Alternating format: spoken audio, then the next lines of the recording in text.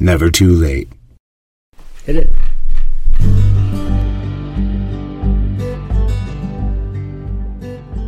Life has to be lived forward, but you can only understand it by looking back. Mm-hmm.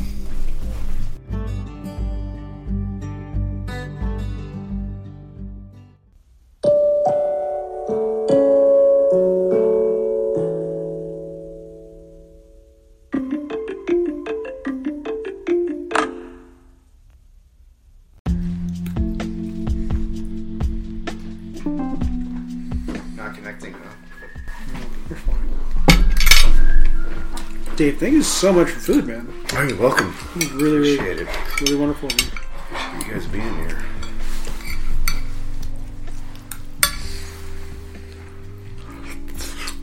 My mom and my brother, I told my mom, so I have my podcast uploaded just as a placeholder. I wanted to get all the ducks in a row, so when it's actually ready, just hit upload and I'm done. I don't want to be futzing around with it. And I told my mom, like, it's not ready to listen to, but it's up there.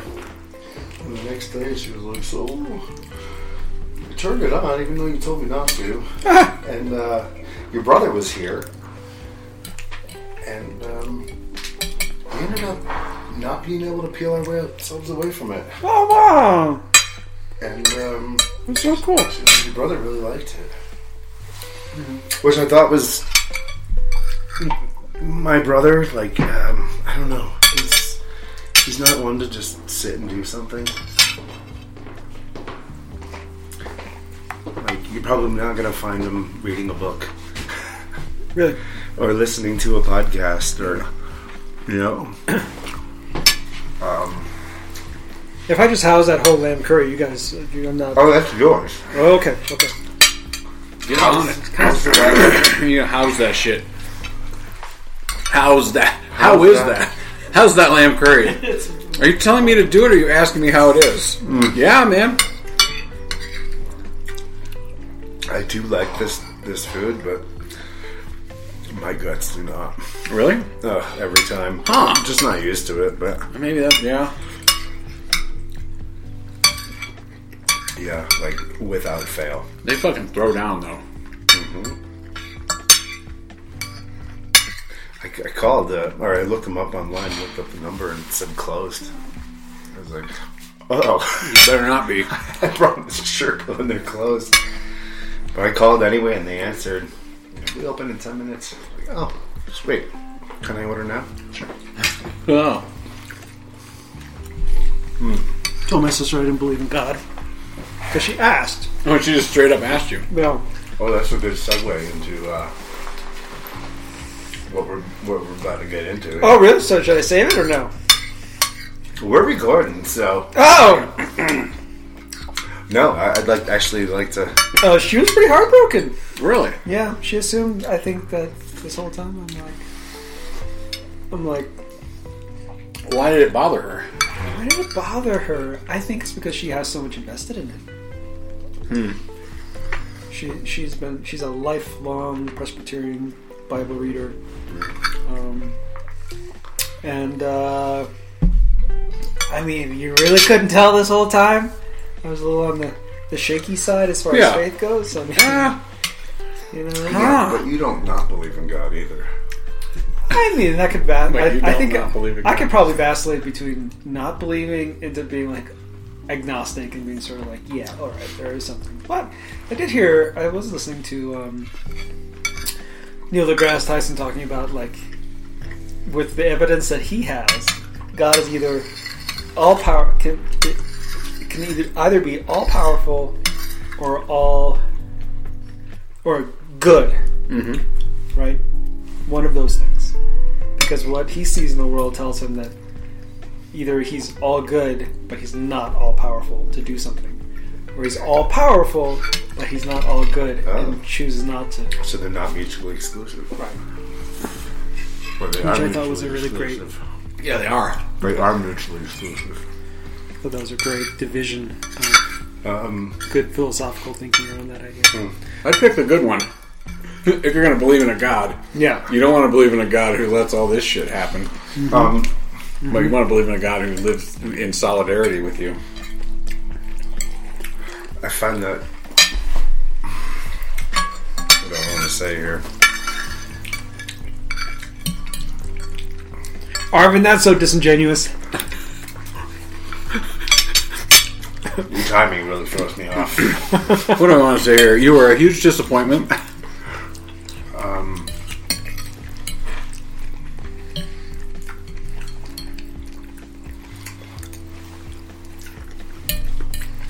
I'm not telling you what you're saying. Oh. But what I pick up with you is that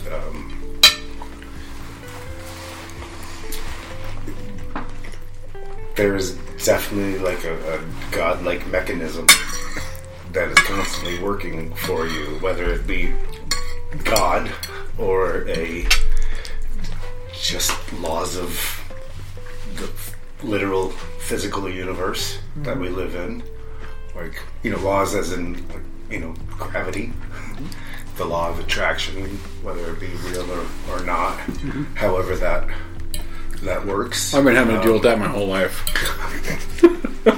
No, not the law of being attracted. Oh shit! Okay, sorry.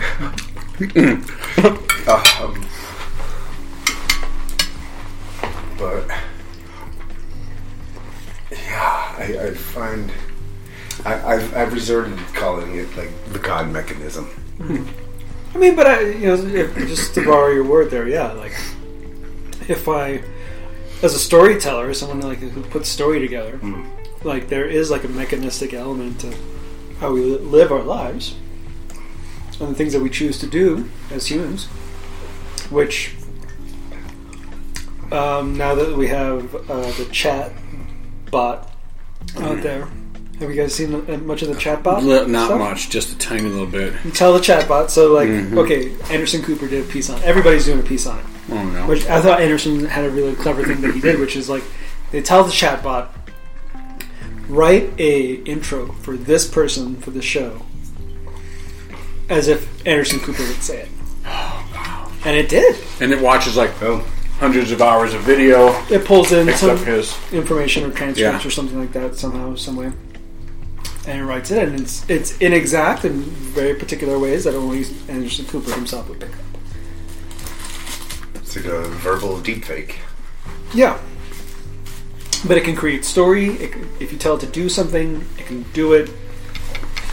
If you tell it to write a story about a boy and a girl, and yeah, give it parameters. Yeah. But and I'm just throwing this out there, but is it possible that Anderson Cooper's just a robot? Well, that's always been the theory. Yeah. I mean, it's the most logical explanation. Yeah. probably. But this is Anderson Cooper's child. I find Offspring of Cooper. when people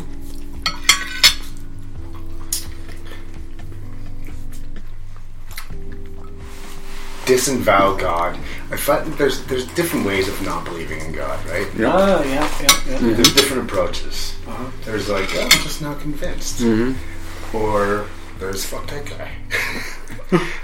Yeah, it's true. Which who you fucking if there is no guy? Right. Yeah. Who does this guy think he isn't?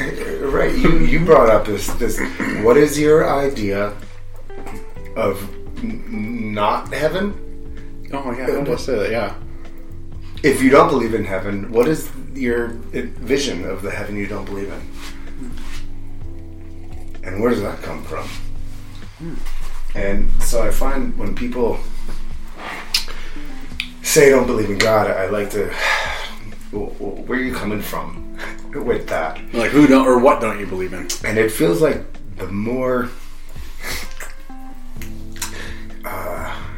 strictly against it or staunchly against God you are, the more I call bullshit on it. Interesting. I think you actually deeply believe in God. You're just really upset about your idea of God, which is based upon other people's ideas of God, which you're probably just then upset about the people around you, which, that we can't argue. That's legit. You're allowed to be upset about that stuff, but the more staunchly against it, I'm always like, are you? Because then people will say things like, are you? But don't try to convince me. I'm not. But then people say things that would require some sort of God mechanism for what you just said to hold any weight or value, such as every time I think about you call me. It's so weird. And by the way, I don't believe in God or any possibility that there's anything mystical out there at all. But it's really weird that every time I think about you, you call me. It's just weird. Yeah. That's all. It means nothing beyond that. It's weird. I'm like, yeah. I wonder that too, especially if we know maybe one particular individual that almost seems to delight in telling people they don't believe in God. So I wonder if that's just sort of something self-aggrandizing that they do to, and maybe they actually do. And I don't know if inside of them they actively are aware they do. I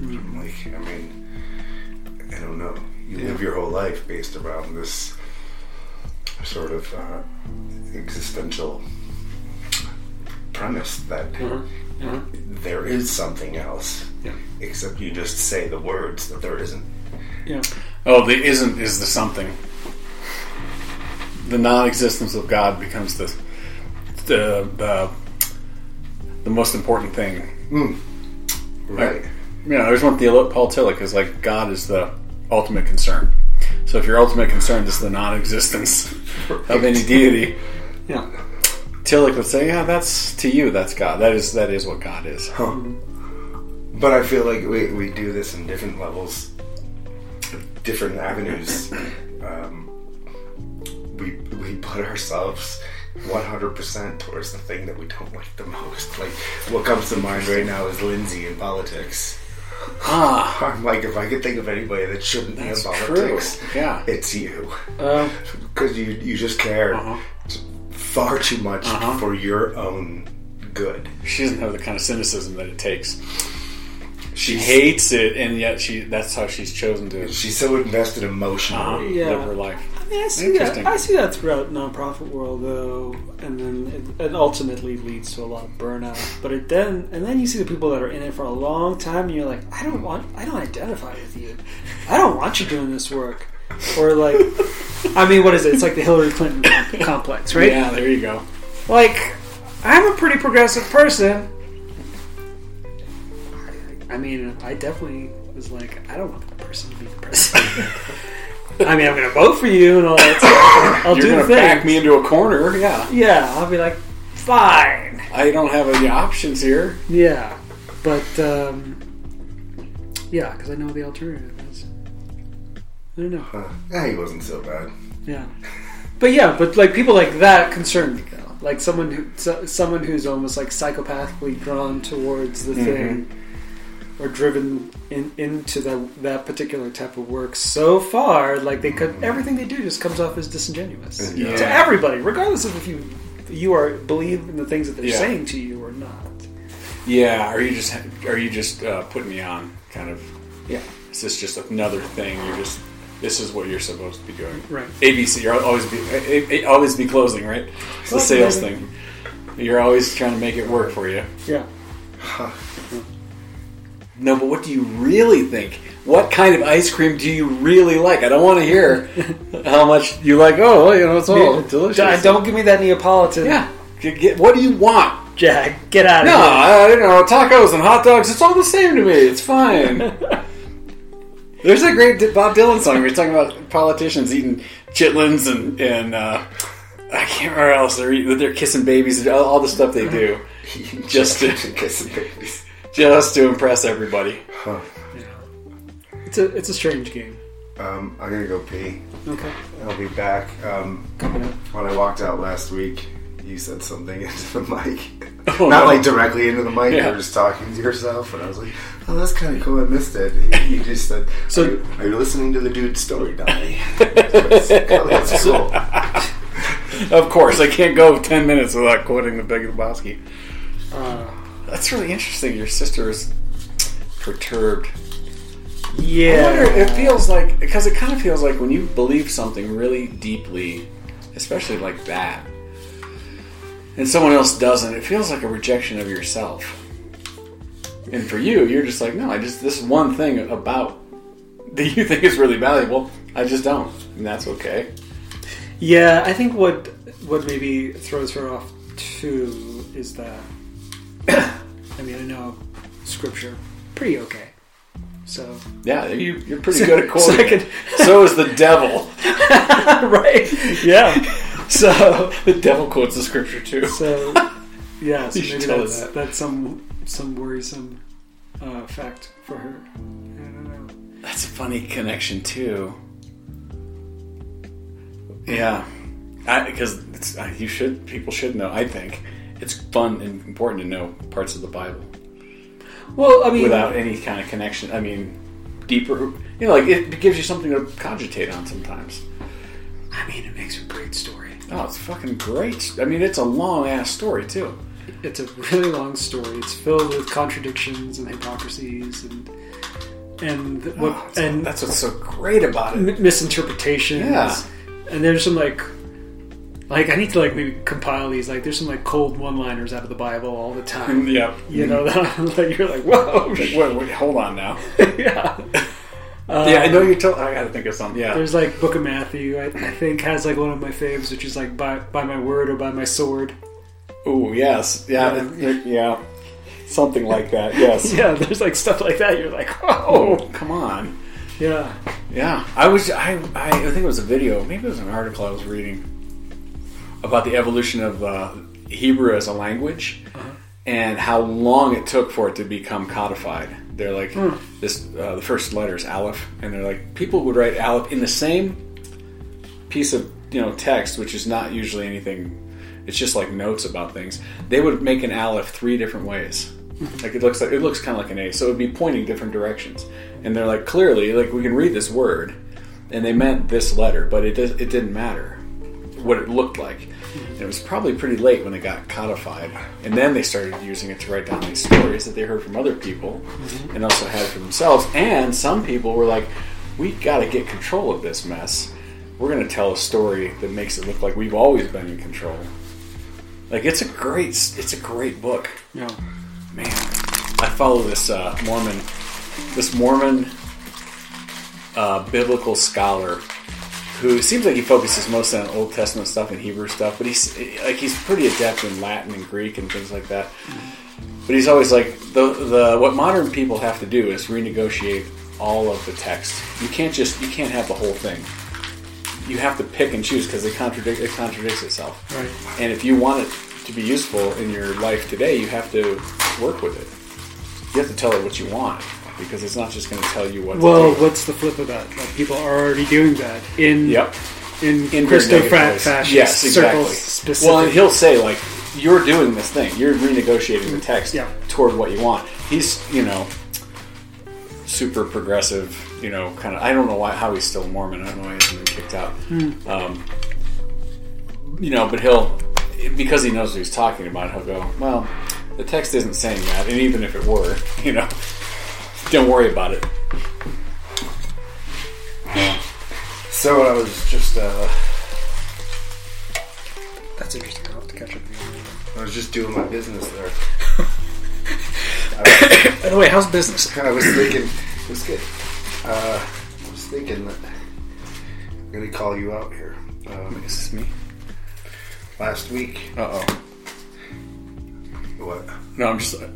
You said I'm going to call you out. I was like, uh-oh. Oh, there was something wrong. No, these are fine. Last quote week. Aerosmith. These are F-I-N-E fine. So how does somebody who declares to their sister, I don't believe in God... She asked first. Okay. Does that change the question? No.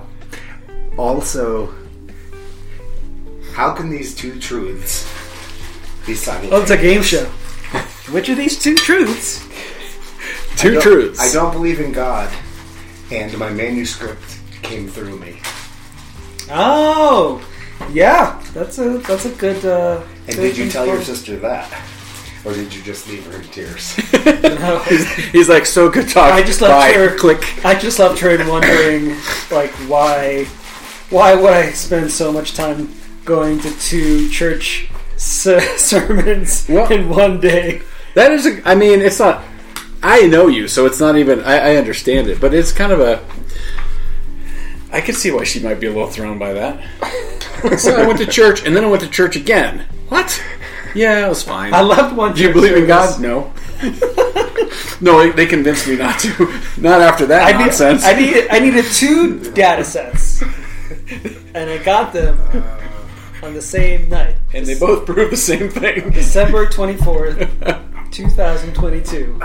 This is a load of shit. Goodbye, I gotta go. She's like, wait, I gotta call you back now. Sir, I do not believe a word I would you love say. that. Would be great. No. I try not to say anything other than like justice things. I try not to say anything that's. I try not to say anything that is hard and fast. This is the way it is. If you say God is like this, how do you know that?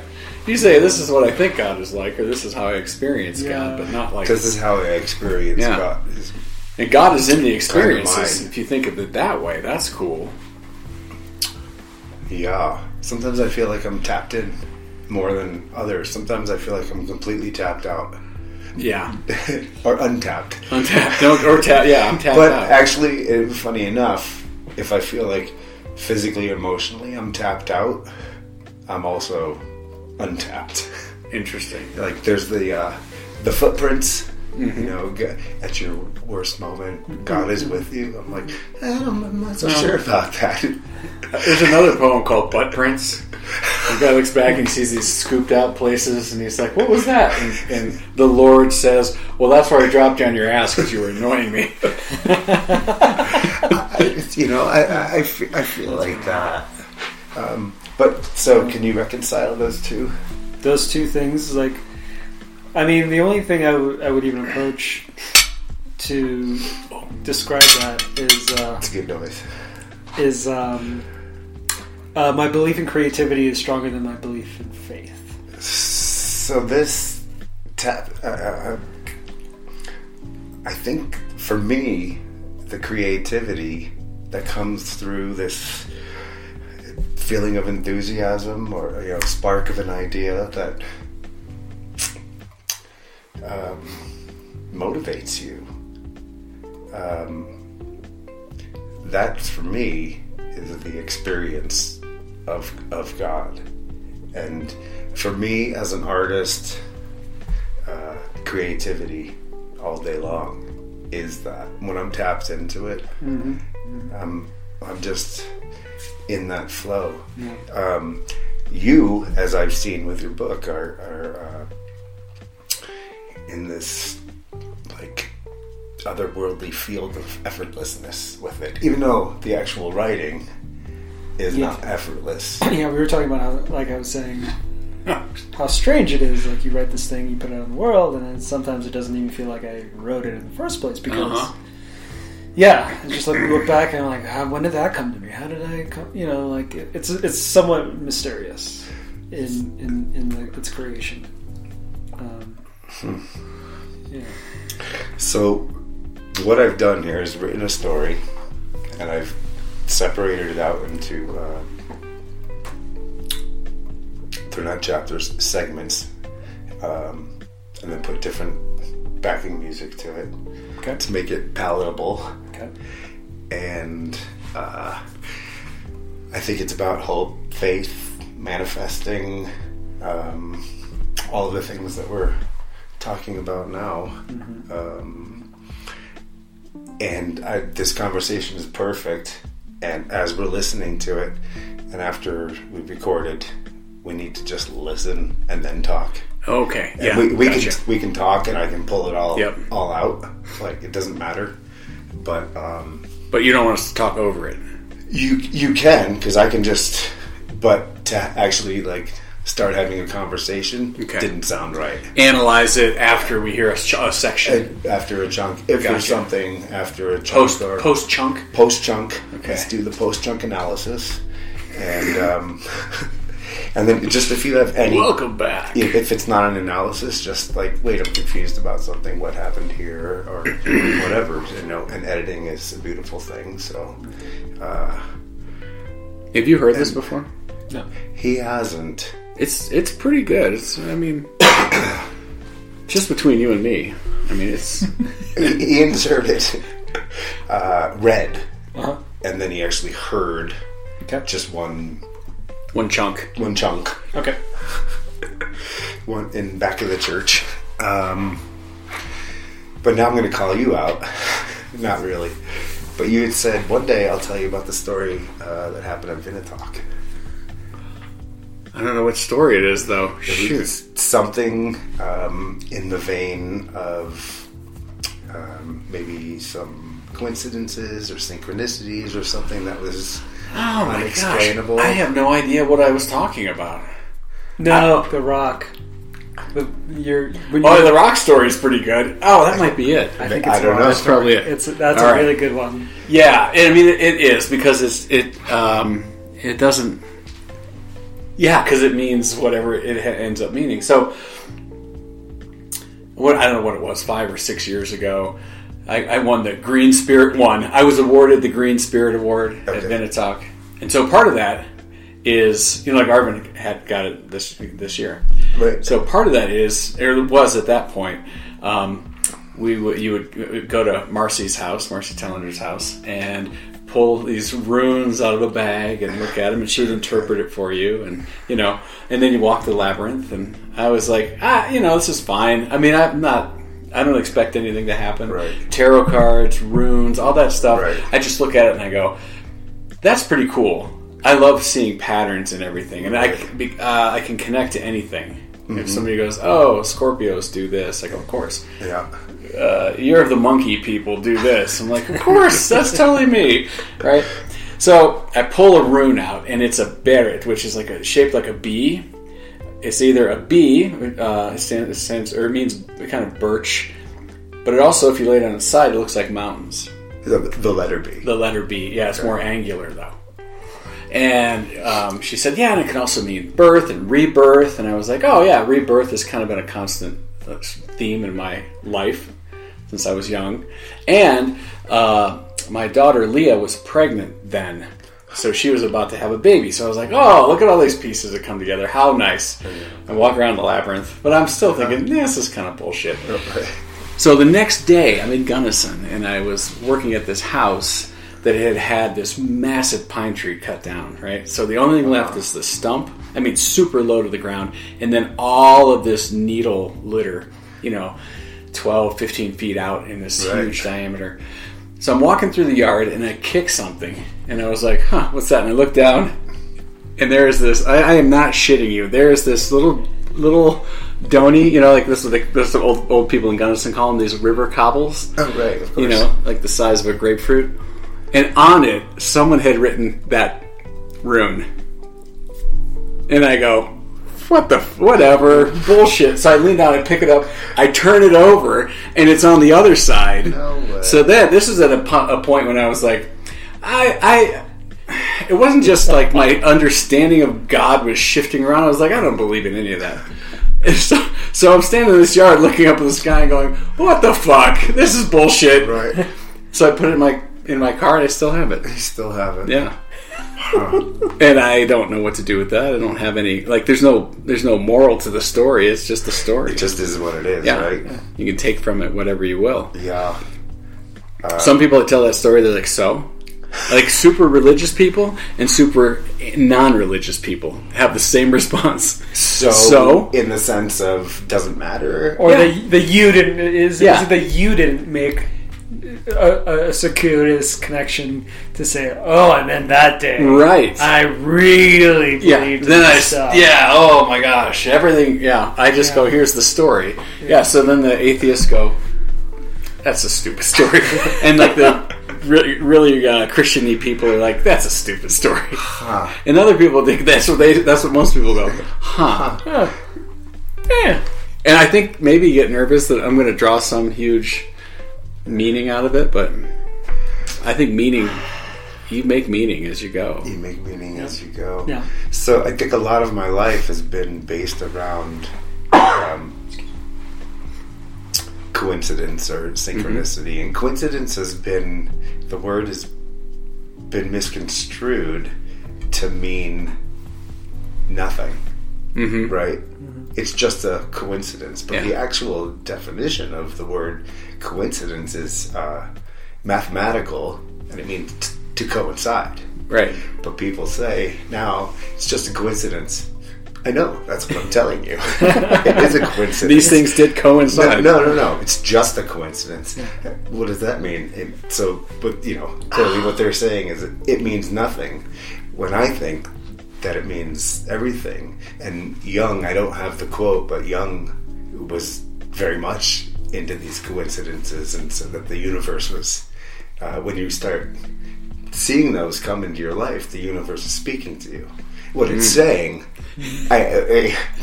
that's the great mystery, right? And I think to put too much stock in that can maybe make you a little crazy. Yeah. If you like, but to just say, "Oh, that was cool." Well, and you can find meaning in those little coincidences, right? But if you assign one specific meaning and insist that all other meanings are meaningless, that's. I mean, like for writers, if you do that, like when we read your novel and we go, "This is what it's about," and you go, "Well, okay, I can see that." But I was thinking this, and we go, no, that is not what your story is about. That's not fair. Right. You don't pigeonhole yourself. Yeah. You let the meanings kind of evolve out of things. Yeah. So this story, I think I'd preface it because this story is much about how when I'm out of this line of consciousness, I'm lost. I'm stuck. I don't know what to do with myself. Right. So I just have to kind of toil through the slag and just claw until something is like, oh, there's something. Okay, now there's something else. Now there's something else. I think I'm back to something rather than nothing, which is what just what it feels like. And you can make the most out of nothing as well. But when it feels, I think, internally, like I'm just, something's off here, like way off, a lot of this is me at the beach. A lot of people will be like, "Aw, you were at the beach? How sad for you. Did you do some surfing too?" But to me, I just felt like I had veered way off, and I couldn't figure out how to get back on. And the story is me finding that road, and you'll hear it. So yeah, do you guys want to introduce yourself? Hi, I'm Arvin. I saw that coming. Yeah. What else? What other notes would you like in an introduction? That's good enough for me. Okay. All right, I'm Ian. Okay. I'm Arvin's friend and Dave's friend. I'm neither their friend. He just is here. I'm not even here. I heard there was lamb curry. Came from lamb curry. I'm not. I just called in. Okay.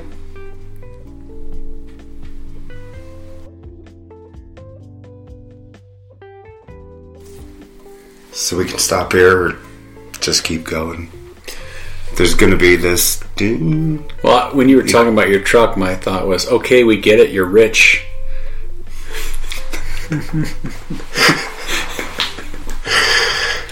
This has a feel of It sounds so silly to even say it like this, but like an old podcast. Like the first podcasts I heard were stories like this. Huh. A lot of times journalists telling stories. I was just telling Arvin I got the full collection of On the Road with Charles Kuralt. Okay, there you go. That's another example. Yeah. Yeah, which I felt they're definitely dated. Yep. But there was a kinship between. Well, while I was watching them, I was like, I feel you. Mm-hmm. Yeah. Yeah. I don't know. It just gives you a feeling. And well done, Dave. That was really cool. I was not expecting it to be that beautiful and arresting in the way that it was. Well, there's 40 more minutes of it. There's 40 more. Yeah. No, I mean it's great hearing your voice. And it's there's 11 chunks, and that was one. Okay. Yeah. Ian used a great word last week, foreboding. Which, well, when you say lost relationships and things like that, yeah, that's very foreboding. I mean, it's deep stuff, but as I was telling you, Loneliest Highway. I mean, these are of course, very indicative. But there's a lot of this in the world, and touching on it is good.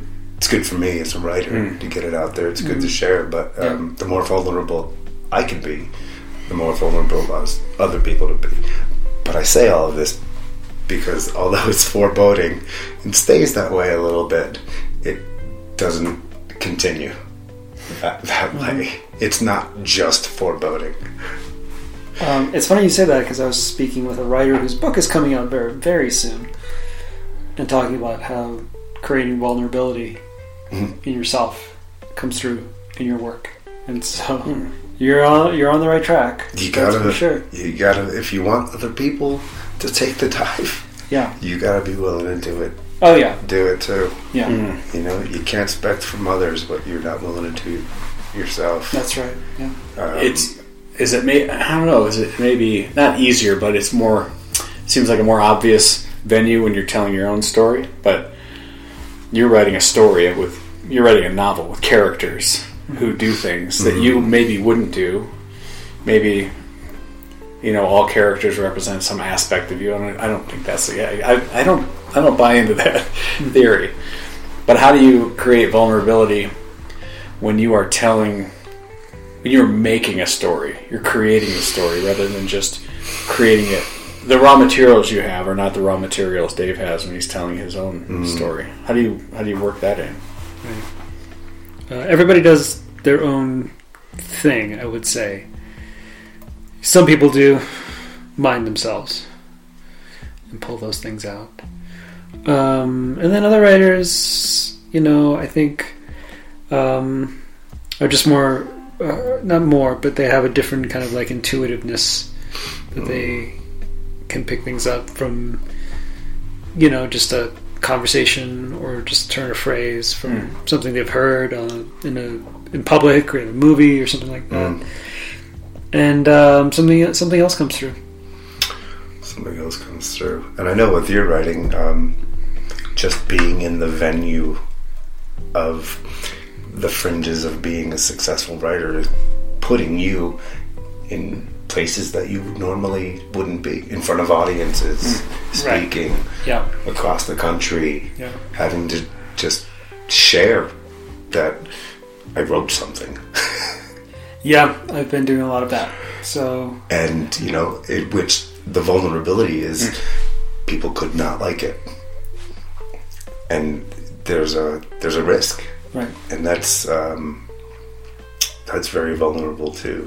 Yeah, I think that's probably the biggest leap you could make, is like understanding that people will definitely not like this thing, but there's also people that would. And definitely leaning towards the people that do like what you're doing, and then trying to harness the people that what exactly is it that people don't like about what you're doing. Yeah. I don't like it. Why? I don't know. Just don't. But on the other hand, I don't like the Avengers. You either like the Avengers or you're wrong, Arvin. Okay. See, this is a whole different podcast. No, but you can let go. Exactly. Well, you can sort of, in some ways, if you have that attitude, you can let go of your own need, right, for approval, realizing there are people who love this, right, and there are people who don't get down with it, and it's not, you can appreciate the fact that some people see what you're doing, and when other people don't, I don't know, it doesn't seem like you have to convince them. You just put it out there. Yeah. Yeah.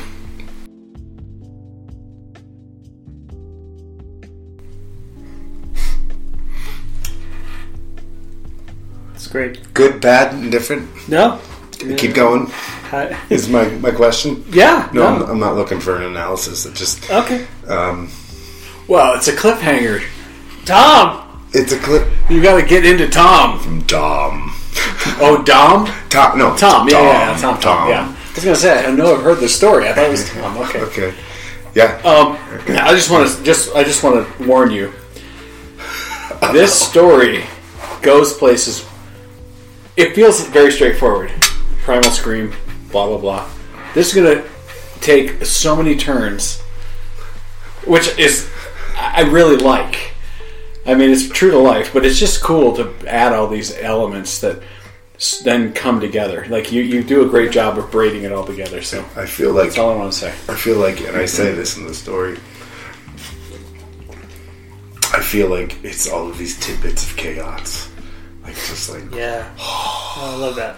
And how all of a sudden they just get reined in. It's like, oh, somebody said to me once, when you're hiking to the top of a mountain, you don't see the top of the mountain, you just see the trail. You're in the thicket, you're in the woods, you don't know, you just have to trust the trail. I know where I'm going. When you get to the top, you can look back and see the entirety of the trail, and usually not. Yeah. At all. But in that vision, when you get to the top, it's only when you can look back and go, oh, that's why I had to come that way. I get it, because there was a cliff there. I wanted it. It seemed like that way would be so much easier. Why couldn't I just do that? Oh, there's a lake, there's a cliff. Like, somebody knew better. It seems like chaos, but maybe it's not. That's what Soren Kierkegaard said. Life has to be lived forward, but you can only understand it by looking back. Mm-hmm. Hit it.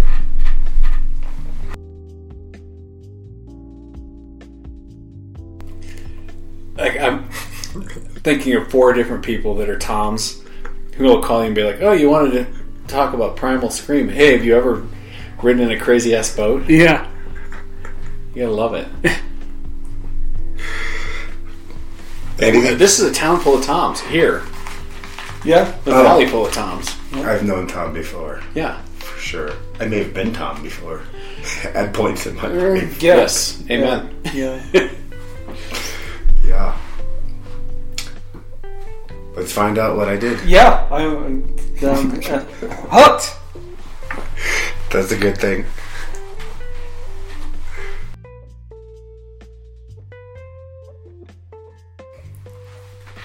King Tom.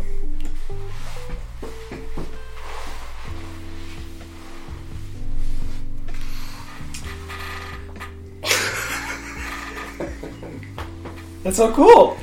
It's like, what do you even say?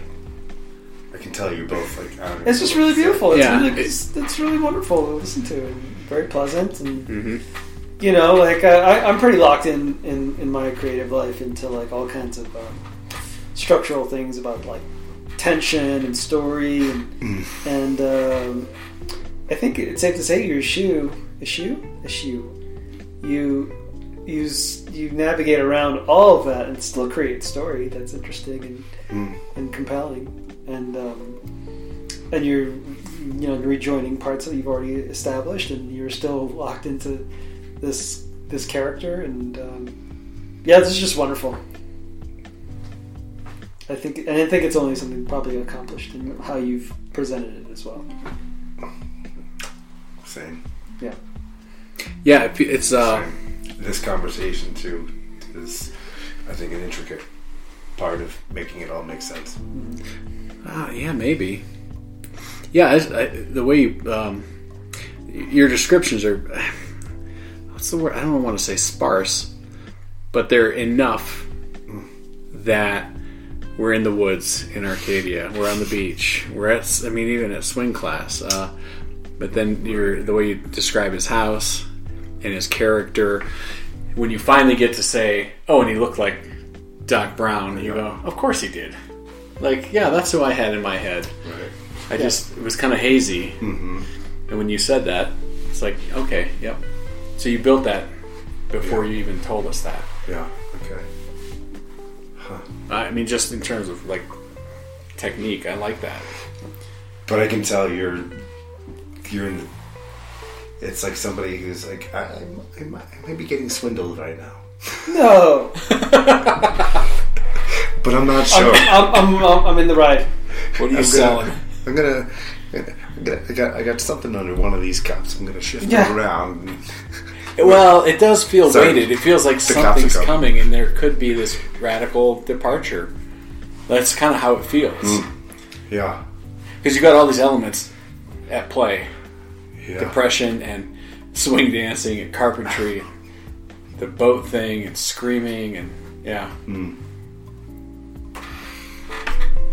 I'm gonna do one thing and come right back. Yeah, go for it.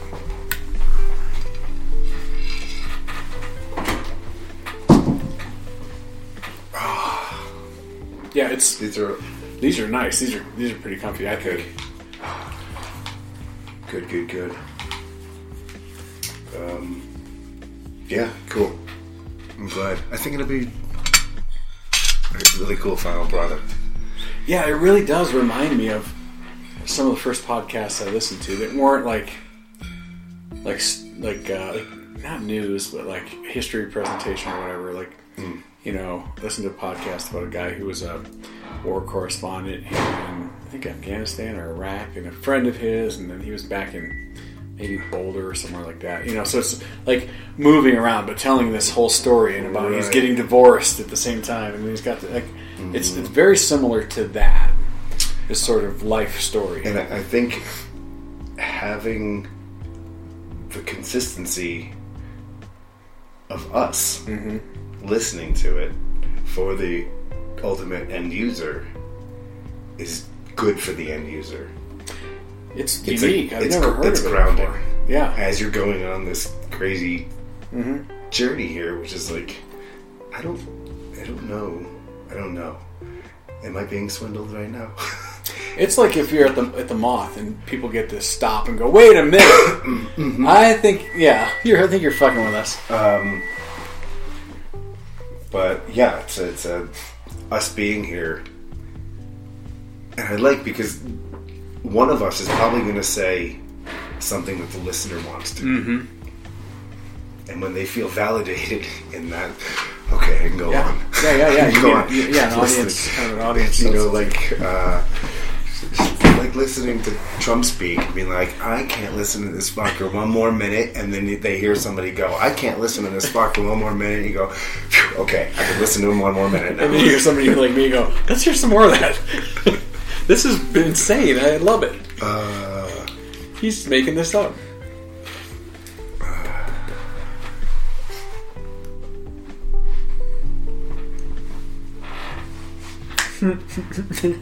Just music alone. I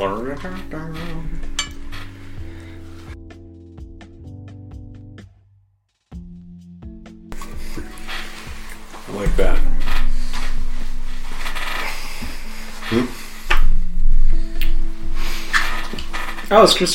Those touchstones are so great.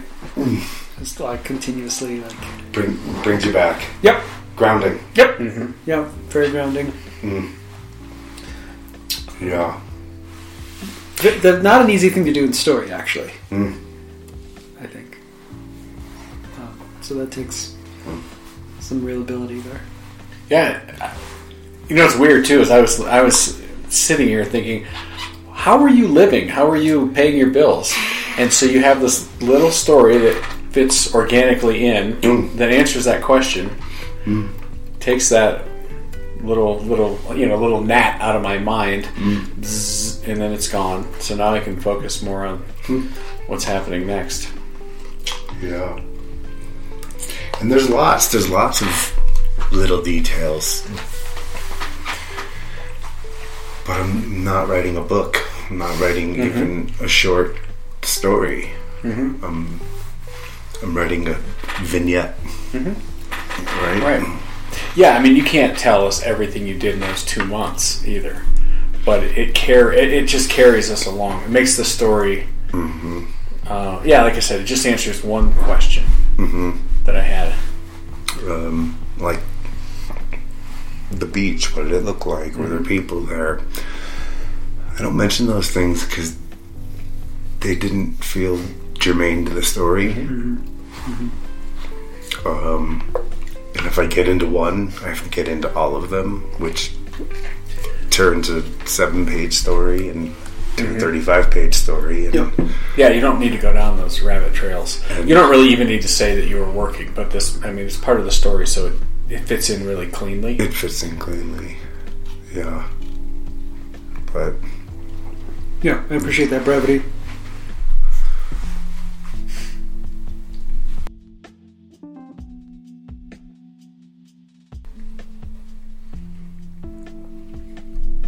That's so cool. That is so cool. That is like, just like the journey, like where the primal screen you put in paper, and then out here, I don't even know if this is the end or not, but I was like, wow, that would have made a great ending. Yeah, to this whole shebang. With the name of the team and the people, all these people screaming. Yeah, it's sort of everyone's experiencing this like collective feeling together, which is what you were looking for in the first place, and that moment of hope. I believe so. Yeah. And the way you pulled it together with the little story about Morgan. Yeah. Like that's a kind of collective noise that you make together. And the people screaming. Yeah. The team screaming. Crowd screaming. Morgan and you and Heather having this like Yeah, it's really beautiful. Really beautiful. It was when she used to do that, she would. The joke. So the joke was, "Hey Dave, knock knock. Who's there, Morgan?" Interrupting Dave. Interrupting. Blah blah blah blah blah. she knew you. And then exactly. And then we would all just like, cause she was 5, she's tiny. And we would just all start laughing so hard, like literally crying. Just it got in there just right at the right moment, and just as we were all coming down. Okay, this never gets old. And we would just be like right back into it, and it's just kids. That was a very very touching moment in my life. Well, I don't know what else you got coming for us, but it's great. Yeah. Well, good. I'm gonna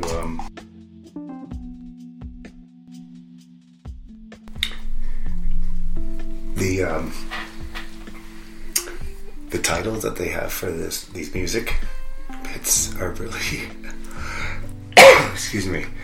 I want the job of the person who has to come up with the titles. Yeah. The one you just heard was March Income Drop Field. March Income Drop Field. I'm like, I like that. I actually like the way I feel like it ends kind of abruptly. I want it to kind of keep carrying me because it's like it's carrying this mood. Oh, and I'm not ready for it to be over yet. With that music, yeah. Yep. That and the next one I believe is called Gathering Stasis. What are the names? They're interesting, but I also feel like they were fairly apt in the way the music that I chose. I didn't choose it because of the name, but the name also could have been loosely a title for the chunk. Interesting, yeah. Like kind of felt like a March and Gumdrop field. I don't know what that means. Yeah. Well, if it was a paint color, what would it look like? Or a flavor. If it was a flavor, what would it be? Oh, God. Rocky Road. No, if it was an actual flavor, see, I'm going back to titles. I'm a word person. If it was a flavor, I don't know. It'd be kind of bitter. Like, some sort of lemon zest. Yeah. Yeah, so this is, I believe, Gathering Stasis.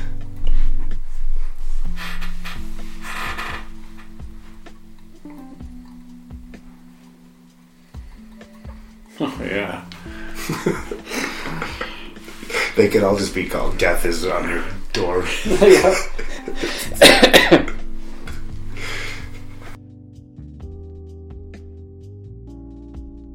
It comes as unexpectedly to the story as it probably did to you.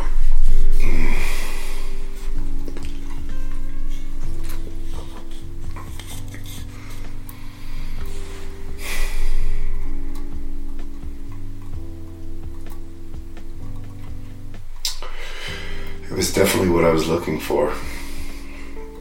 It's definitely what I didn't know I was looking for. Because I'd never experienced that before.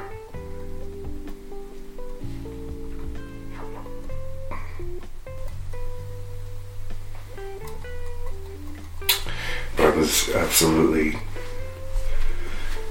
carrying this, whatever it was, with me. And it was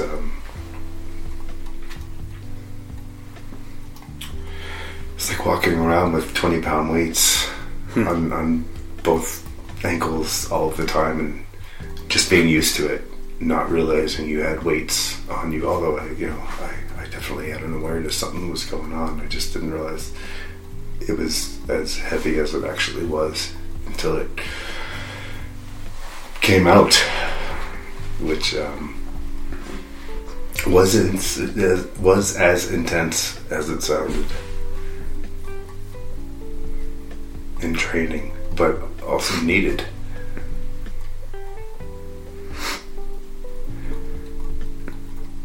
I was telling Ian last week, my friend Ross heard this story years ago, and it reminded him of a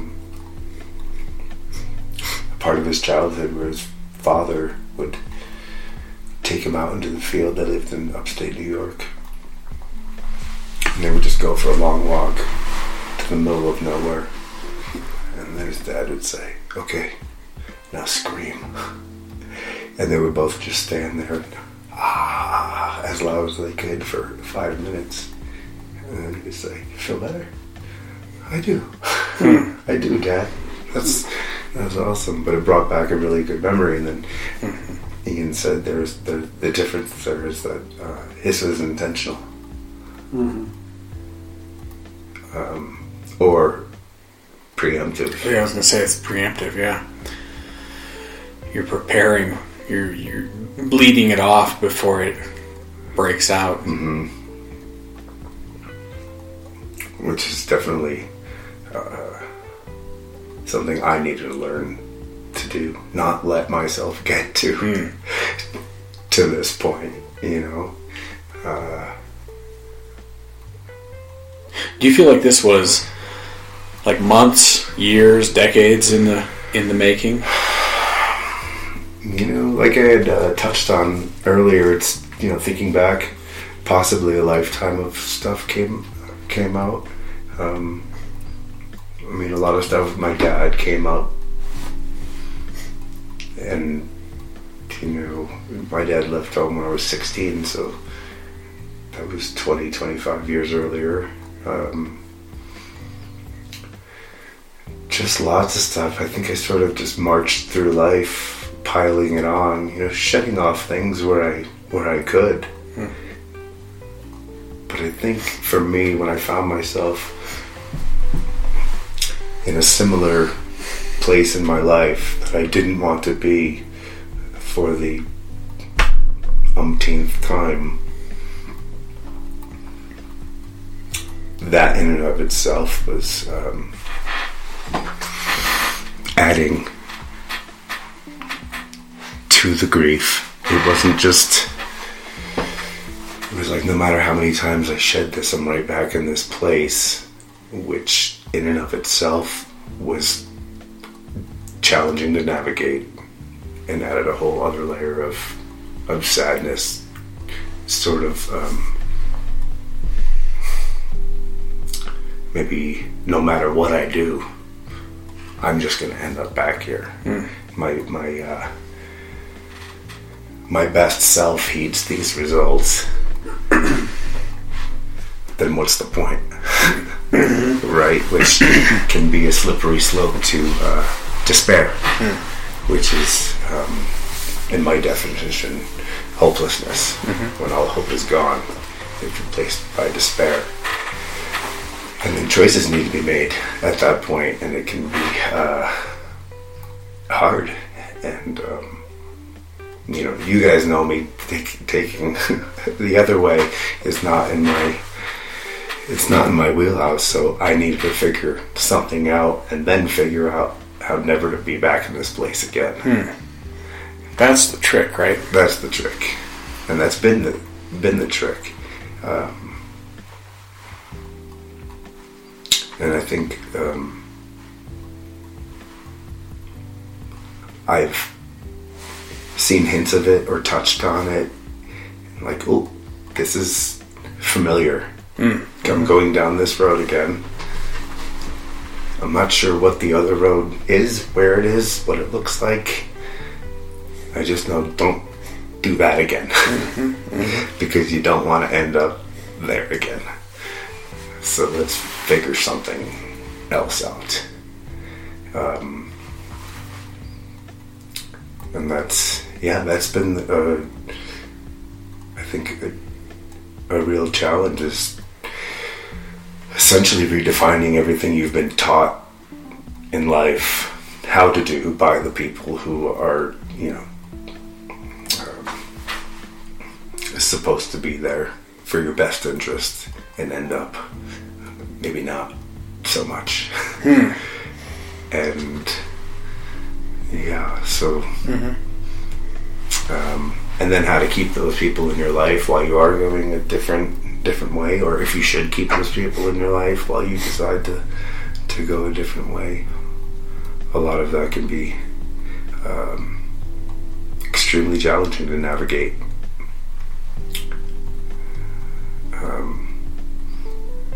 So I think my first go-to after experiencing that was start writing. Just start writing. And I actually began writing this almost 7 years ago now. And it's just finally coming to whatever it's coming to. But when I first wrote it, it was not this. It was catharsis with a pen and paper. It's like, just get it out of me. Get all of this stuff out of me. Just, because doing what I did here is one part of it, but keep that flow going, because that energy will get stagnant really quickly. So figure out ways to keep it flowing. Which is why I do things like go in the river. I was thinking there's definitely a connection between screaming by a river in 90-degree heat and climbing into a 31-degree water or whatever it is. Have you done it? No. Are you ever going to? Yeah, I think I'm going to do it. I'm thinking about doing it too. I keep saying I'll do it in July. We should do that. Matt and Frank went today. Oh, really? Yeah. We got to do it one of these days. We should do it in July. Yeah, how did they fare? Frank's done it before, so Frank got Matt to come, and he was great. He stayed in for a minute, and he said that was a energy positive experience. I think I would do that again. yeah. And when I watch them, I'm like, you guys are fucking crazy. Who does this? Some things are easier to do than to see. Oh my god. Just watching that, watching that cold hit his body. Yeah. It's because I don't really feel this. A lot of it is getting your mind past what I'm about to do. Mm-hmm. That being said, that water initially, it shocks you. Mm-hmm. The literal definition of shocking. I mean, it shocks people, and you can see this sort of panic come across them. And then about 15-20 seconds in, the breath regulates. Okay. And then the body sinks into it. All right. And then you start to feel like, this is fucking cold.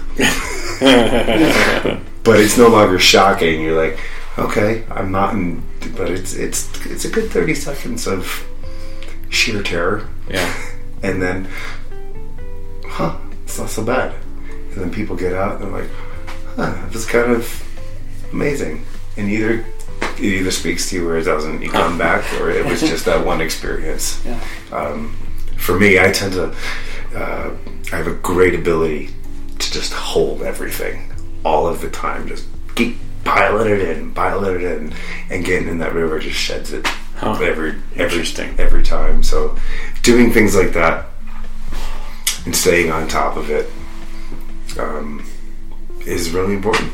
And I think I'm still shedding a lifetime of stuff, you know. Yeah, but we're getting there. This isn't promoting Get in the River.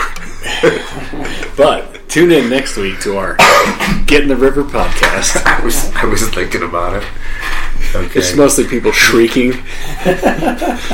Sound of like crunching snow and then shrieks. Yeah. What's wrong with me? Did I just hear something? Oh, there was you. Alright. 2 more chunks.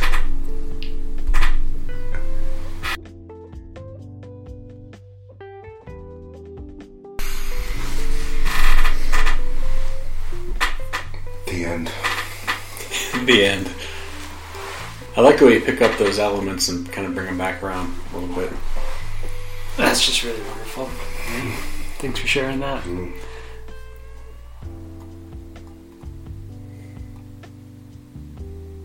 That's great. So I wonder,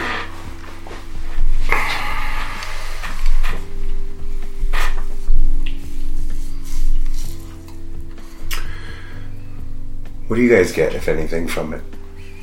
And does it tap in or apply to your lives in any way? Things you've experienced, or the way in which I experienced this through synchronicity, coincidence, perceived chaos. It sort of feels like a deck of cards thrown up into the air, yet they all come back down in deck form. Somehow, where you think like, yeah, no, I'm out on this.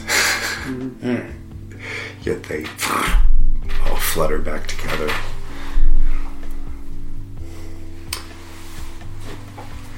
Yeah, I mean, it resonates, certainly. Just because I enjoy tale telling and hearing, other people's journeys and stuff and things like that. So, does it resonate with me personally and anything I've gone through? I don't know. I think so.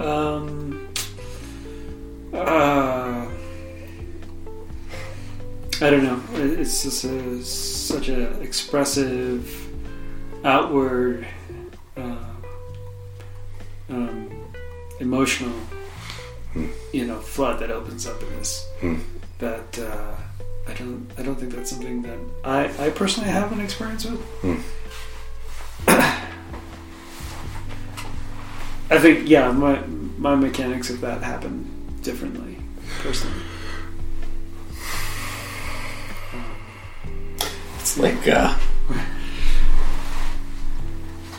my favorite chiropractor is Mimi, because she does the thing that just crushes the bones out of you. Yep. And Aaron has the same results 2 days later, but he does it in such a different way. It's like just so cautious and smooth and slow, and you're like, well, you're supposed to be throwing me around, and it's just not the same experience, but it has the same impact. Right. I don't know if that's a... Yeah. It's kind of... It sounds like what you're saying, maybe. Yeah. The emotional resonance happens less immediately. It's more drawn out. Yeah. Yeah, I love instantaneous, cathartic experiences. I don't know that's my personal experience, though. That's an interesting question. I think more so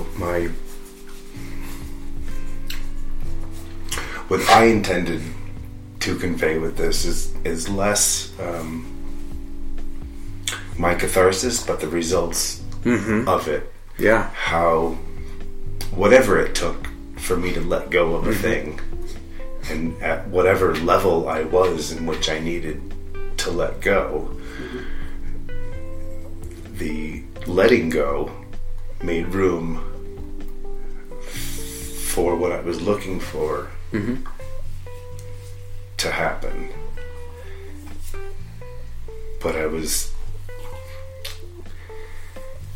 it felt like maybe as clunky as it was, I was led through these channels, these chaotic channels, to this experience. And whether I led myself or however it happened, I got there. And I got to a point where, just in writing the story and then reading it or hearing it over and over, I realized the thing that I was looking for, which was a bunch of people to join me in my pain, which I didn't realize, I didn't see it as that at the time. Once I let go of my pain, all of those people showed up. And it was, in this case, it was literally an hour later. And I had been, I placed that ad 4 months, but I had been there for going on 6 months. And an hour after I let this go, all of these people show up and give me this experience that I was looking for. And I think I'm just wondering, does that speak to anything? I feel like you wouldn't have been able to experience that had all the elements been in place except the Riverside part of it. It would have, and you'd done all the, you had already done all the stuff that just left you stuck. You'd done all the crying in the rain and those kinds of things. Yeah. That's the slow thing, maybe, of processing grief. It sounds like you'd even thought about it. Like you mentally processed it. You needed that breaking experience, and I don't know if this is. I think it's. I don't know if it's intentional or not the way you wrote it, but there is a lot of birth imagery. There's a lot of rebirth imagery in the Riverside story, which I think is really important. You sound. I think if you wrote that you were like a pregnant woman giving birth, it would be over the top. It's too much. It doesn't work. But your description is of a woman giving birth, and the naked person collapsed and then waking up again. And that, Wow. like I think that's a rebirth narrative, and I think that's why those things are really important. It's a death and resurrection story. Yeah. And I really do think that's a great way of seeing our lives, is this experience of perpetual dying and rising. New things come out, and yeah, you show up at the beach, and everyone knows you, but there's a difference in the way you're even communicating with them. Like there's a lightness to the little bits of dialogue that you have in there that wasn't anywhere else. Yeah, because I was definitely proceeding with armor around me before, which is funny. Like our everything leading up to that. My teammate, his name is Rocky. The vehicle we were in was just a giant chunk of steel. It was like an exercise bike from the 80s. Like, make sure you don't put your finger anywhere but on the handlebars, or you're gonna lose your finger. It was everything was hard and tough and Tom. Fuck off, and reminding me of my dad, and all of these life elements like sort of collapsing in on me. And the more I attempted to make it better, the worse it got. And it's like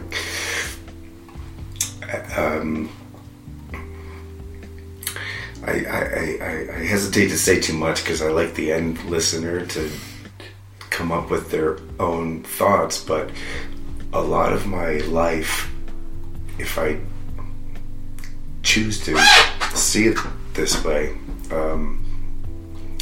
can feel very orchestrated by something outside of myself. And the more I allow it to be, the more it is. But then looking back, when it feels like the footprints aren't there, like for that first few months I was there, just tearing my calf muscle, all of the things. It feels like there's a mechanism like locking into place. Maybe the tumblers are they're aligning not where I would like them to align. They're still aligning, so I have to like pull it apart and realign them, or reset the code. But the mechanism that's orchestrating is orchestrating this so much is still there. But of course, like going to the mountaintop, it's only when you look back that you can see, like, oh, even though I was toiling, like, Tom's my dad, Rocky is my inner self, and all of these characters are right along with me, telling me something that I need to hear to get out of this. And maybe all of that just was whatever was pushing me, whether it be myself or an external unseen force, was pushing me to get to a place where I needed to collapse to my knees and scream. And it's like, we're going to keep pushing you until you do something about this. And you were doing all the shit people tell you to do, right? You sign up for a swing class, for God's sake. You're supposed to get out there, right? Right. Don't just wallow in it, You left Colorado. I mean, you went to a different location. All the things that seem like they're useful, and often for people they can be, right? You joined this crazy ass boat team. I'm sorry, sculpture team. Like, you did all the stuff that you're supposed to do. No, it was a steel boat. It was a steel boat, yes. But it's not effective. Those things that you're supposed to do don't always have the results. Usually, a lot of times they're just the ways of ignoring or masking what's going on. And I know I do that a lot. I spend a lot of time figuring out ways to not have to confront the whatever that emptiness is. Yes. And then sometimes you get forced into that. And that's seriously, I mean, that's why I really like Christianity. I really like the evangelicals. They have these conversion experiences. You're supposed to cry. You're supposed to like break down and have this this really cathartic is I guess that's not even the right word.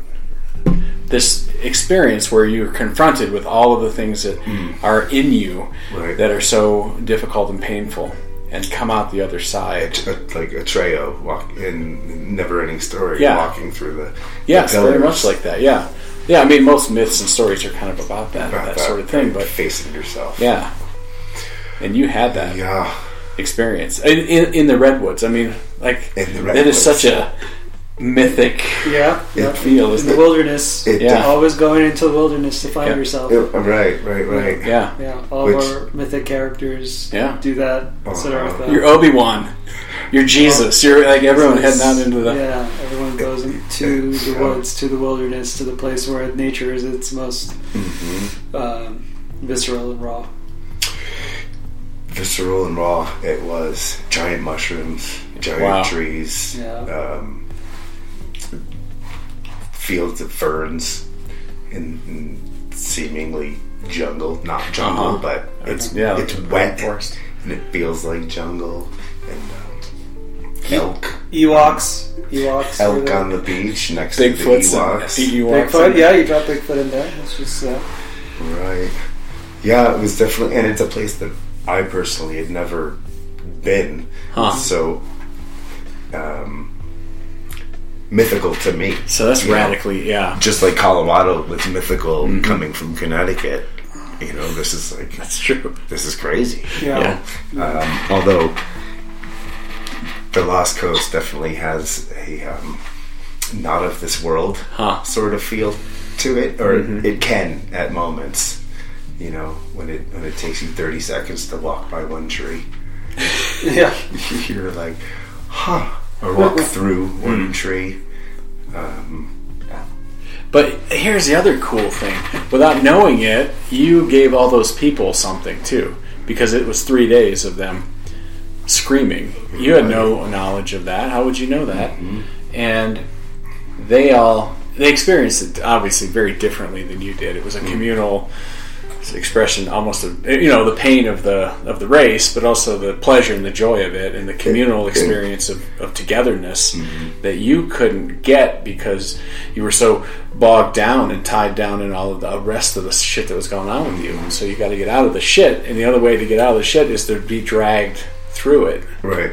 I mean, it's like when what's his name crawls out of the sewer at the end of the Shawshank Redemption. Andy. Yeah. Yep. Or even, I mean, or when what was Morgan Freeman's character, Red, when they meet each other on the beach again, because he's standing there thinking, yeah, this is where most guys hang themselves, and you're watching that scene, and you go, he's probably going to hang himself. That seems like the next step in this story, right? And then he walks up on the beach, and he's had this like transformative experience too of breaking free from not prison itself, but the prison of the consequences of prison. So I mean, it's that's kind of what you were experiencing too.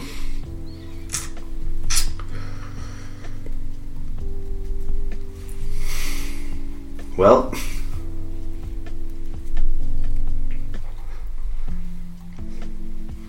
the tricksters keep coming through my head. That's what they do.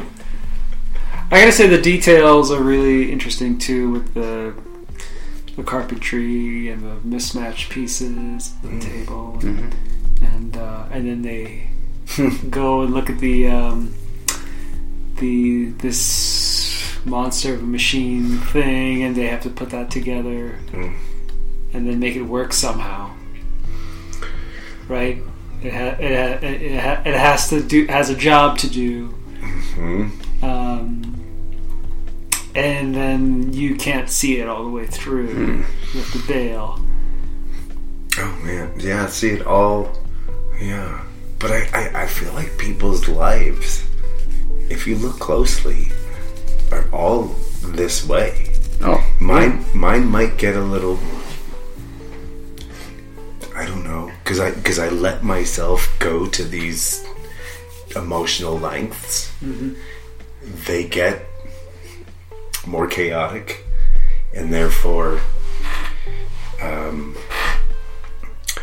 more of these, what would you call that in the writing word? Not foreshadowing, but you know, when something is representing something else, like the fragmented wood is representing the fragments of my my experience.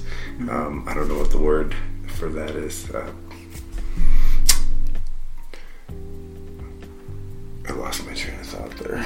I got fragmented. You got fragmented yourself. I just got fragmented. But people's, I feel like, right, mine might be a little off the rails and therefore fun to write about.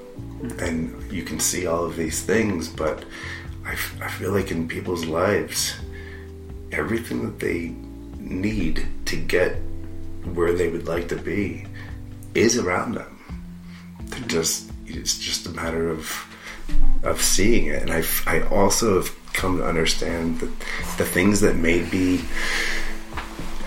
I don't know, you want to shake off your leg the most is, they're grabbing onto you and saying, oh my God, it's the thing that you really need to pay attention to the most, because it's not in an existential sense. You might just look at it in the moment as this thing's annoying you, but I feel like, and dare I say it, God is trying to get your attention.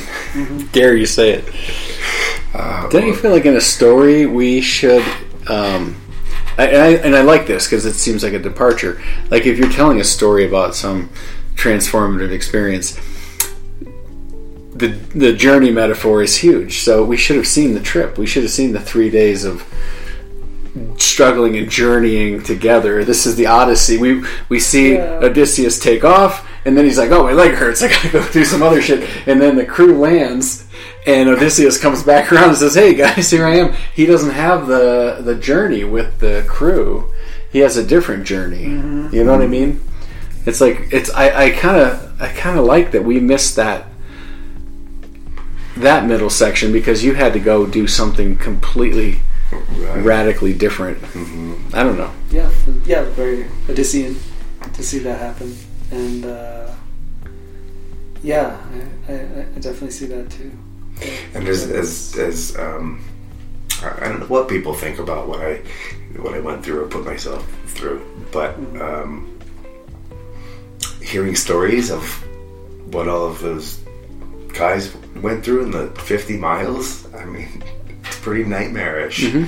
That's why you do it, right? For the pain. It can be, it can be soul-sucking, because what they're doing is spending, literally, these guys wake up the next morning and they're like, okay, what's our theme going to be for next year? And they get to work.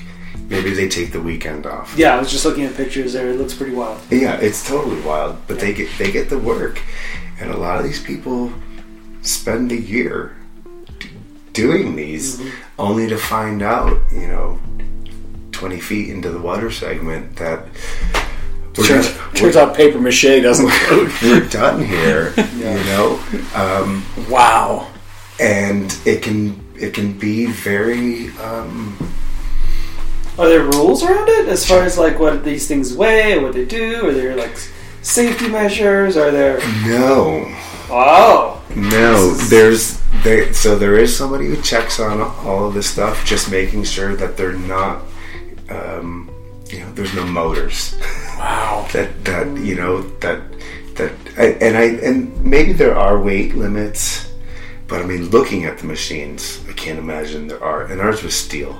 And there's a picture of ours online too, with Tom. But there's grown men on the side of the road crying or just kicking their thing, or just, I want to give up on life right now. This and when you're going down the one, cars aren't slowing down. Oh, you're actually literally on. You're on the one, and people are going by, going right by you, not moving over at all. Maybe don't even see you because they're on their cell phones, or they're honking their horns, not like toot toot, but like get out of my way. Wow. And it's a real. And then you're going through sand. Hans, who was the guy who told me all about this, did the whole thing on rollerblades, because he was like, it's kinetic. I can do that, right? Wow. And I'll just swim, and I'll walk on the sand, but I'm going to do the 20 miles on the one on rollerblades. And that was okay. That's all well within the... Because it was kinetic. Right. Yeah. Okay. It meets the minimum requirements, but he was kind of like, say something about it. What am I breaking here? Yeah. But you couldn't just get on a bicycle, or could you? Except you're not going to swim with a bicycle. Oh, you got it. Everything has to finish with you. Yes. Okay. So he swam. He actually swam the segment. Carried his. Yeah. So it's people get creative, but anyway, as hard of a time as I went through, I think my screaming, although it was used in a form of camaraderie amongst the teams, also it was where you're at a point where all I really want to do is just scream right now. Unless somebody gives you that permission to do so, you may not just be on the side of the road going at the top of your lungs for a minute solid.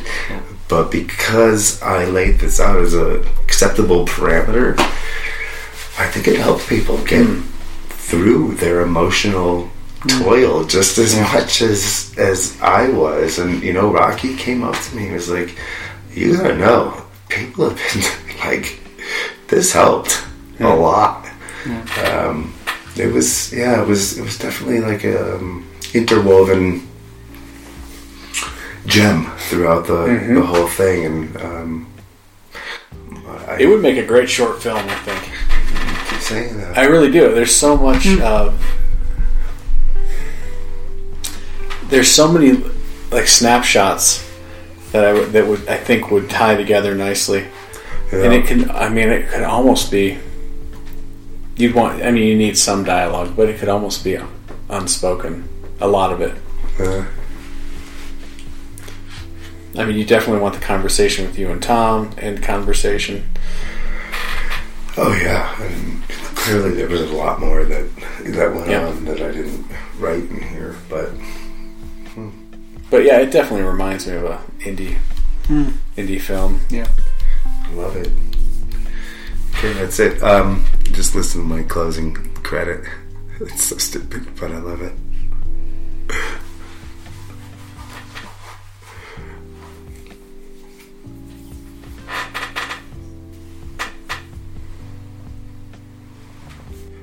Title of the podcast. Nice.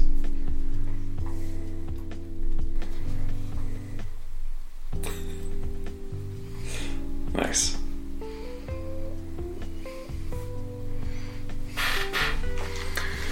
Yeah, I really do think you have something there. I think it's a good story. Telling people stories and then talking about them. I think it's worthwhile. Oh wait, we're getting a call. Hi, Mom. Caller. Mom, go ahead. First time, long time. First time, never.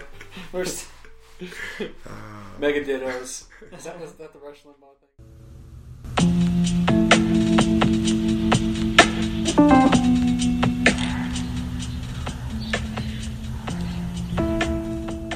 Thank you for listening to this episode of Never Too Late. Stories and more from me, David.